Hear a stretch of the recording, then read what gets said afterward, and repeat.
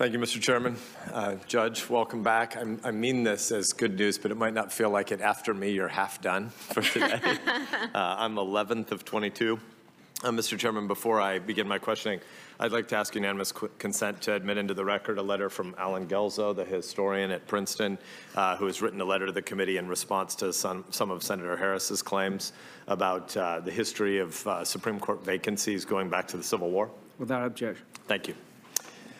Judge, you have said that the meaning of law doesn't change with time, and you've said that's very important. Can you unpack for us why it's so important that the meaning of a law doesn't change with time? Sure, because the law stays the same until it is lawfully changed. And if we're talking about a law that has been enacted by the people's representatives, or gone through the process of constitutional amendment or constitutional ratification, it must go through the lawfully prescribed process before it's changed. So Article 5 in the context of the Constitution, or bicameralism and presentment in the context of statutes. And it's not up to judges to short circuit that process by updating the law. That's your job. But laws clearly are written in a context, and then the circumstances to which those laws have applied would change. Does the Fourth Amendment have nothing to say about cell phones? Unreasonable search and seizure was obviously not written at a time when they had imagined mobile technological devices that addicted our kids. Does the Fourth Amendment have nothing to say about cell phones? No, the Fourth Amendment, so the Constitution, one reason why it's the longest lasting written Constitution in the world is because it's written at a level of generality that's specific enough to protect rights, but general enough to be lasting, so that, when you're talking about the constable banging at your door in, 1791 as a search or seizure, now we can apply it, as the court did in Carpenter versus the United States, to cell phones. So the Fourth Amendment is a principle. It protects against unreasonable searches and seizures, but it doesn't catalog the instances in which an unreasonable search or seizure could take place. So you take that principle and then you apply it to modern technology, like cell phones, or what if technological advances enable someone with Superman X-ray vision to simply see in your house? So there's no need to knock on the door and go in. Well, I think that could still be analyzed under the Fourth Amendment. So I think this is a useful place to explain to the American people again what originalism is and why it's a mistake to view it as a Republican position. I think that originalism is a part of a jurisprudential debate. It's not a part of a policy continuum between Republicans and Democrats. I think it's something that is useful for everybody who believes that three branches of government have two that are political and one that is not. So maybe it's useful to just kind of back up and say, when you define yourself as an originalist, what does that mean? And then how is it going to relate to that distinction between the principles that are timeless, but the applications that are clearly going to change by circumstance? Right. So originalism means that you treat the Constitution as law because it commits these texts to writing. And in interpreting that law, you interpret it in accord with the meaning that people would have understood it to have at the time that it was ratified. And the reason that you do that is because otherwise, well, as I said, the law stays the same until it's lawfully changed. Otherwise, judges would be in the Constitutional Convention business of updating the law rather than allowing the people to take control of that. Now, in the case of the Constitution, as I said with the Fourth Amendment, many of its principles are more general. Unreasonable searches and seizures, free speech. Those are things that have to be identified or fleshed out or applied over time. So the fact that there wasn't, the internet or computers or blogs in 1791 doesn't mean that the First Amendment's free speech clause couldn't apply to those things now. It enshrines a principle, and we understand the principle as it was at the time, but then it's capable of being applied to new circumstances. So when you define yourself as an originalist, what are the other schools of thought that are adjacent to it? And how do you think about the debates among those with other people that are now with you on the Seventh Circuit, for instance? Sure. Well, Senator Sasse, I think one thing that it's worth pointing out is that in the academy, in any event, where I've spent a large portion of my career, originalism is not necessarily a conservative idea. There is a whole school of thought, and so originalists are now a very diverse lot. And there is a school of originalism that's more of a progressive originalism and is very committed to keeping the Constitution's meaning, just interpreting text the way all originalists do, to say that it has the meaning that it had at the time that it was ratified, but they tend to read it at a higher level of generality. So all originalists don't necessarily agree. And in fact, there's an advocacy group called the Constitution Accountability Center, which has routinely filed briefs in the Supreme Court that calls itself, it writes briefs in support of originalism, but taking it from a more progressive standpoint. So I think probably people think, oh, it's only conservatives who are originalists, but actually it's a more widely accepted view than that. I think that if you think about different strains of approaching constitutional text, originalism is one. All judges and justices take account of history and the original meaning. It's just that some weight it differently, whereas originalists would give it dispositive weight when it's discernible. Other approaches to constitutional interpretation may take a more pragmatic view and say in some instances, well, that may have been the historical meaning, but that's an uncomfortable fit for current circumstances, so we will tweak it a little bit to adjust it to fit these circumstances, that situation. Sometimes it's called living constitutionalism, that the Constitution can evolve and change over time. Sometimes it's called like a more pragmatic constitutionalism. So I want to make sure we establish this fact clearly together, because one of the things that I think is really unhelpful for the American people when they see hearings like this over the last 20 years is there is an assumption that those of us who've advocated for you over the course of the last 3 years must be doing it because we know something about your policy views, and we've seen the beautiful mind conspiracy theory charts, for instance, that this is about specific outcomes that people want. What I want is to have a judge who doesn't want to take away the job of a legislature that's accountable to the people. What I want is to be sure that the two political branches that are accountable to the people because they can hire and fire us are the places where policy decisions are made. So what you're saying is, in the legal academy, there are people who agree with you on originalism as a broad philosophical school, and yet would come out very different places on the outcomes of particular policy decisions. That is what I'm saying. So on the Notre Dame law faculty, when you were up for the vacancy on the 7th Circuit 3 years ago, the Notre Dame law faculty, as I understand, the letter that we got from them here, had people unanimously recommend you across the faculty, and I would assume there's a pretty wide view of policy on the Notre Dame law faculty. There is. And so people can affirm that you know what the job of a judge is. You have the judicial temperament and modesty and humility about the calling, and they're comfortable with you, even though they don't think they might agree with every policy view that you have before you put on your robe. I hope that is what people think of me, because that's what I've always striven to do, and certainly in my time as a judge. My job, my boss is the rule of law, not imposing my policy preferences. So can you tell us what the black robe is about? Why do judges in our system wear robes? Well, judges in our system wear black robes, and they started wearing black robes actually because Chief Justice John Marshall started the practice. In the beginning, justices used to wear colorful robes that identified them with the schools that they graduated from. And John Marshall, at his investiture, decided to wear a simple black robe. And pretty soon the other justices followed suit, and now all judges do it. And I think the black robe shows that justice is blind. We all dress the same.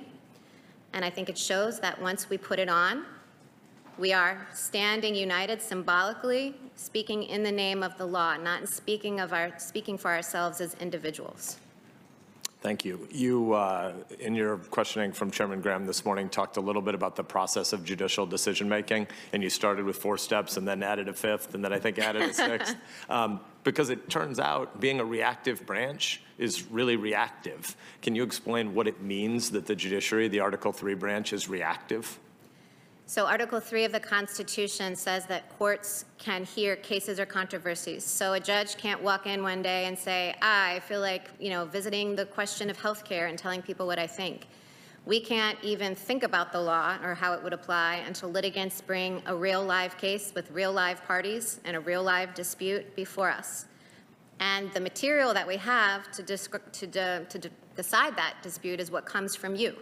It's the statutes that you pass. We don't get to come up with the policies and see our wishes become part of the United States Code. So we react to the litigants who bring cases before us, and we apply the laws that you make. And what are the steps inside those Article 3 courts before it would ever get to a situation where the Supreme Court hears cases? What is unique about the Supreme Court? So the Supreme Court obviously sits atop the federal hierarchy of the judiciary. And the Supreme Court, so my court now, the Seventh Circuit, every time someone loses in the district courts, which are the trial courts, they can appeal. And we take every single appeal that comes. The Supreme Court works differently. The Supreme Court takes cases when it needs to. Most frequently, the reason it takes them is to resolve a division among the courts of appeal or the state Supreme Courts. The Supreme Court gets about 8,000 petitions a year, and they hear about 80 cases a year. So it's discretionary what cases to take.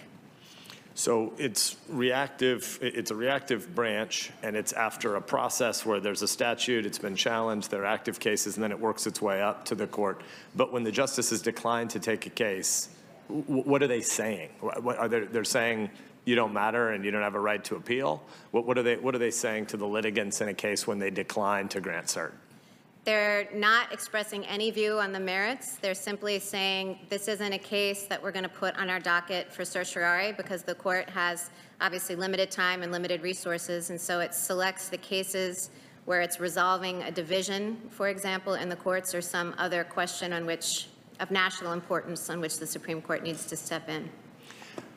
There has been a lot of discussion in some of the questioning earlier this morning implicitly about standing. Can you just explain what standing is so that the American people understand it? Yes. So this dovetails with your question about the judiciary being a reactive branch. So as I said, the Constitution gives the courts, the federal courts, the power only to decide actual live cases and controversies. So not only can we wake up one morning and volunteer our views, because the Constitution prohibits us from giving what are called advisory opinions. We can't just dispense advice or give our views on the law, which is one reason why I'm not able to answer some of the questions being asked today. A litigant can't get us to give an advisory opinion or elicit a view unless the litigant actually has a real case. So you, Senator Sasse, couldn't walk into court and file a lawsuit and just ask me to give my advice on whether some particular statute was constitutional. I can only decide that question if there is an actual dispute about it. You mentioned living constitutionalism a little bit ago. I think Chief Justice Warren had a much broader view of standing than some of the folks that have influenced your thinking and writing. Can you walk us through a little bit of the history of the court's view of standing over the last few decades? So are you thinking about how broadly, like when a plaintiff has suffered an injury or that's a concrete injury? Right. So Senator Sasse, if you came into court and you were objecting to a particular statute and you didn't like a particular statute, you would have to actually suffer what's called a concrete injury. So the Supreme Court a few terms ago in a case called Spokio said that a plaintiff lacks a concrete injury if the harm isn't, let's see, to use words the American people might understand, palpable. Like it can't just be a procedural injury or something that didn't actually have real consequence or real effect on the litigant. I think that the dispute about standing, or the difficult thing in deciding questions of standing, and the Spokio opinion lays this out, is deciding when an injury is concrete and courts can hear it, or when that injury is more abstract and designed to elicit an advisory opinion from the court. You said in your opening comments yesterday that it is not the responsibility of the courts to right every wrong in society. I want to ask you a question about it, but first, can you just remind us what your view is there? Why did you say that? So I think probably what I was getting at there, though I have to say, Senator Sasse, so much has happened since I gave the opening statement yesterday. Courts, because they are reactive, can't reach out to right wrongs that don't come to them in the case, in the situation of a case or controversy. And then even if they come to courts in the situation of a case or controversy that a court can legitimately decide, we're not free to just resolve it like Solomon in the way that we think is wisest. So we are only free to address wrongs and decide cases in accordance with democratically elected law. So the policymaking is yours to do, and it is only if you have enacted policies that enable us to right a wrong that we can do so. So you still said, though, that you view it as some of your responsibility on the Seventh Circuit to write every opinion, every judgment from the standpoint of the losing party. Explain to us why you take that perspective of wanting the losing party to understand the law and the argument. So I just write the opinion as I would write the opinion. And then after I write the opinion, I read it from the perspective of the losing party, because I want to make sure that, like I said earlier, it's a check on me to make sure that if I try to put my emotions or my preferences on the other side, that I can see that it's been a balance just strictly driven by legal analysis. I also want to make sure that the language in it is very respectful to the party who will ultimately be disappointed. I don't know if is that responsive to? Yeah, because why I want to ask this is because I'm in my 5th year here, or a little over 5 years, and I'm on my 4th year on this committee, and pretty much you're the 3rd Supreme Court nominee to come before the committee during that time, and we've had dozens of appellate court nominees, and I've been amazed how many times the argument is American people be really, really scared. The person sitting before us obviously hates people and wants sick people to die and not have health care coverage. That's sort of an argument that's routine around here. It's been focus grouped, obviously, as a good way to demonize nominees to the court and hopefully drive outcomes in elections, I guess. I don't understand it. I think it's terribly destructive of the civic health. And yet, I think about it from the standpoint of thoughtful, well-meaning Nebraska Democrats who hear that, and they know I have a different policy view than they might on getting to portability in healthcare so people can keep their health insurance across job and geographic change, because that's actually what's driving uninsurance in America over the last few decades. It's not primarily health status. It's not primarily pre-existing conditions or socioeconomics. The #1 driver of uninsurance in American public life is that we change jobs a lot more frequently than we used to. And so I have a different policy solution of how we would get to portability in healthcare than a lot of my Democratic colleagues, but those are policy disputes about a modern economy where people move around a lot, both geographically and in terms of employer-sponsored health insurance relationships. Those contracts are not really the things that a nominee coming before the court is supposed to opine on, because I don't have any idea what your views are on healthcare, but I know that it's not really the job of a judge to reflect on those things. And so I want to be sure that folks who hear this hearing and at the end of the process, they can have trust that you're not a person who really wishes secretly you could be the queen of all healthcare and decide all these issues. And so when you write your opinion, it seems to me that one of the really humble things you're doing is you're saying, in every case that's come before me on the Seventh Circuit, I want to write this opinion from the standpoint of the losing party to understand what was the question before the court today and how did the court rule on that specific narrow thing. Because ultimately, I think you would believe, given your jurisprudential tradition and given your view of judicial modesty and humility and your Scalia mentorship, my guess is there are times when you rule in cases where you go home at night and you take off your robe and you think the outcome is not the outcome you wish had been the case, but it wasn't your job to ultimately decide all policy in American life. It was to decide the specific question before you. And it seems to me the humble, empathetic way that you write those opinions is really important. It should be in the interest of public trust and American people who might listen to a lot of the demagoguery that implies that really you're just secretly a policy actor.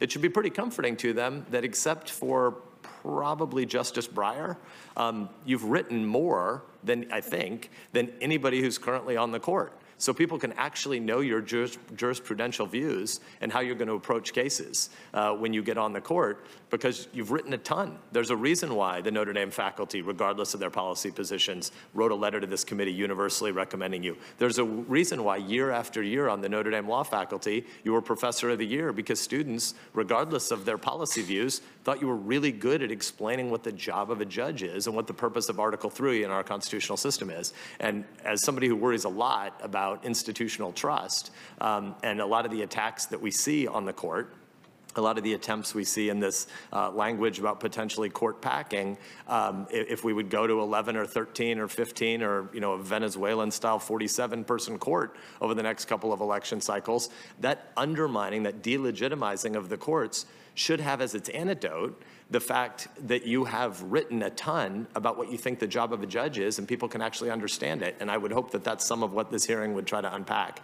I am nearly out of time, and I think the chairman is gonna take away my slot. So I wanna ask one final thing.